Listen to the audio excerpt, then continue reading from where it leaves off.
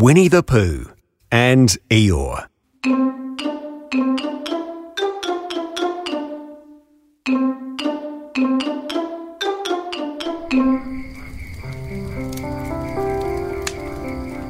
Is it time for a story? Yes, and we meet some new characters in this one. Eeyore, the donkey. Yes, and there's someone else we haven't met yet. Who is that? You'll just have to wait and see.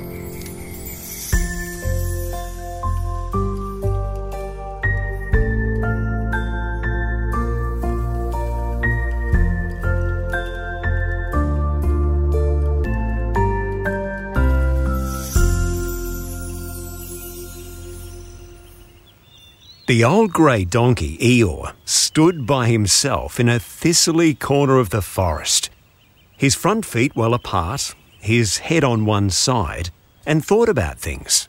Sometimes he thought sadly to himself, why? And sometimes he thought, wherefore? And sometimes he thought, inasmuch as which? And sometimes he didn't quite know what he was thinking about. So when Winnie-the-Pooh came stumbling along, Eeyore was very glad to be able to stop thinking for a little, in order to say, How do you do? Oh, yes, I'm good. And how are you? Eeyore shook his head from side to side. Oh, not very how. I don't seem to have felt at all how for a long time. Oh, dear, I'm sorry to hear about that. Let's have a look at you. So Eeyore stood there, gazing sadly at the ground, and Winnie-the-Pooh walked all around him once. Why, what's happened to your tail? What? What has happened to it? It isn't there. Are you sure? Well, either a tail is there or it isn't there. You can't make a mistake about it, and yours isn't there. Then, what is? Nothing. Let's have a look.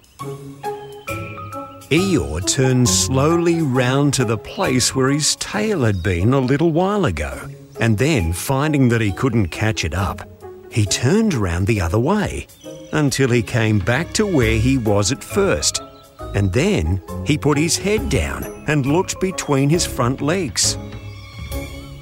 And at last he said, I believe you're right. Oh, yes, of course I'm right. Well, that accounts for a good deal.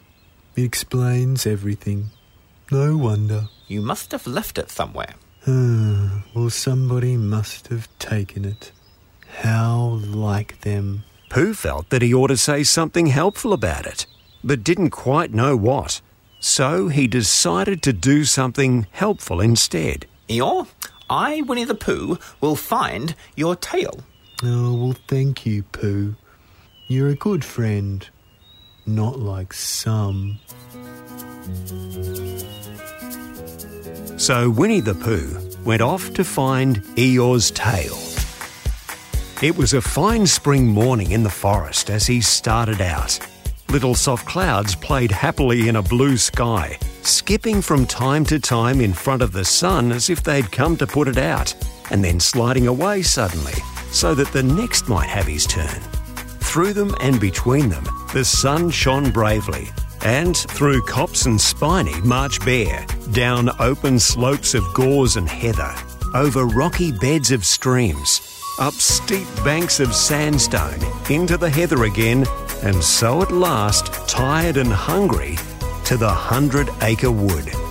For it was at the 100-acre wood that Owl lived. And if anyone knows anything about anything, it's Owl, who knows something about something. Or my name isn't Winnie-the-Pooh. Which it is. Owl lived at the Chestnuts, an old-world residence of great charm, which was grander than anybody else's, or seemed so to Bear, because it had both a knocker and a bell pull. Underneath the knocker there was a notice which said, "Please ring if an answer is required." Underneath the bell pull was a notice which said, "Please knock if an answer is not required." These notices had been written by Christopher Robin, who was the only one in the forest who could spell. For Owl, wise though she was in many ways, able to read and write and spell her own name, W-O-L, yet somehow went all to pieces over delicate words like measles and butter toast. Winnie-the-Pooh read the two notices very carefully, first from left to right, and afterwards, in case he had missed some of it, from right to left.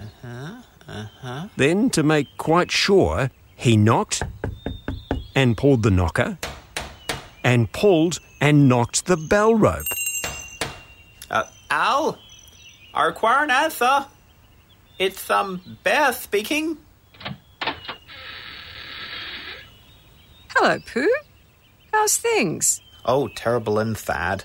Because Eeyore, who is a friend of mine, has lost his tail. And he's moping about. So, could you very kindly tell me how to find it for him? Well, the customary procedure in such cases is as follows. What does, crusty money proceed cake mean? For I'm a bear of very little brain, and long words bother me. It means the thing to do. Well, as long as it means that, I don't mind. The thing to do is as follows. First, issue a reward. Then... just a moment. What do we do to this? What were you saying? You sneezed just as you were going to tell me. I didn't sneeze. Yes you did, Al. Excuse me, Pooh. I didn't sneeze without knowing it. Well, you can't know it without something having been sneezed. What I said was, first, issue a reward. You're doing it again. A reward. We write a notice to say that we will give a large something to anybody who finds Eeyore's tail. I see.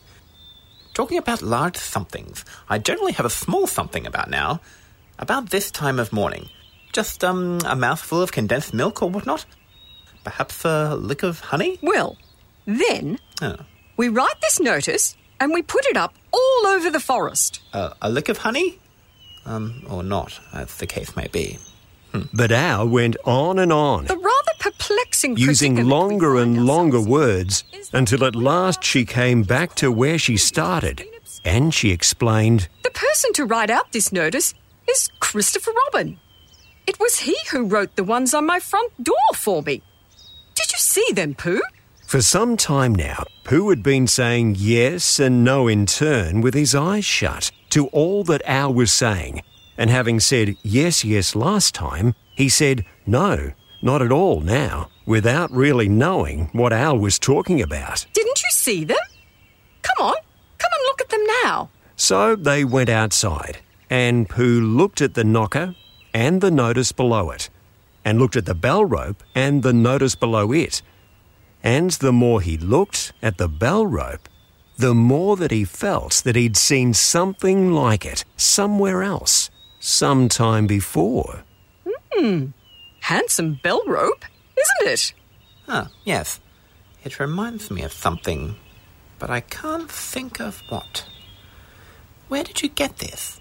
I just came across it in the forest. It was hanging over a bush, and I thought at first somebody lived there. So I rang it, and nothing happened. And then I rang it again very loudly. And it came off in my hand, and nobody seemed to want it. I took it home and... Al, I think you made a mistake. Somebody did want it.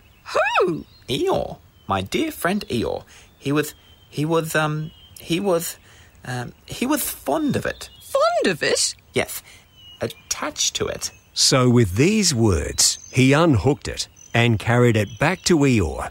And when Christopher Robin had nailed it on its right place again, Eeyore frisked about the forest, waving his tail so happily that Winnie-the-Pooh came all over funny and had to hurry home for a little snack of something to sustain himself. And wiping his mouth half an hour afterwards, he sang to himself proudly. Who found the tail? I said Pooh. Oh, that's me. At 2:45. Only it's 11:15, really. I found the tail. I found the tail. So was Owl using Eeyore's tail as a bell rope? Yes. Oh. What's the bell rope? Well, Al had a bell at the front of his door, and normally there'd be a bit of rope hanging from the bell to make it ring. But Al was using Eeyore's tail. Silly old owl. Lucky Pooh worked it out. Yes, it was very lucky. OK, it's time for bed now, Christopher Robin.